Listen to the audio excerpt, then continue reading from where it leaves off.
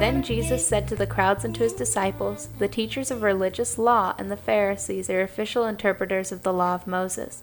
So practice and obey whatever they tell you, but don't follow their example, for they don't practice what they teach.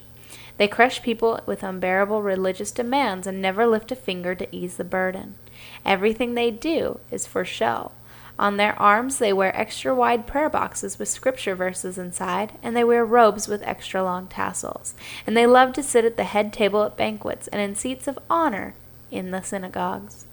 This passage is really important because although Jesus is talking about the Pharisees of his time, there are certainly many people today who bound themselves to religious law and their hearts are not right.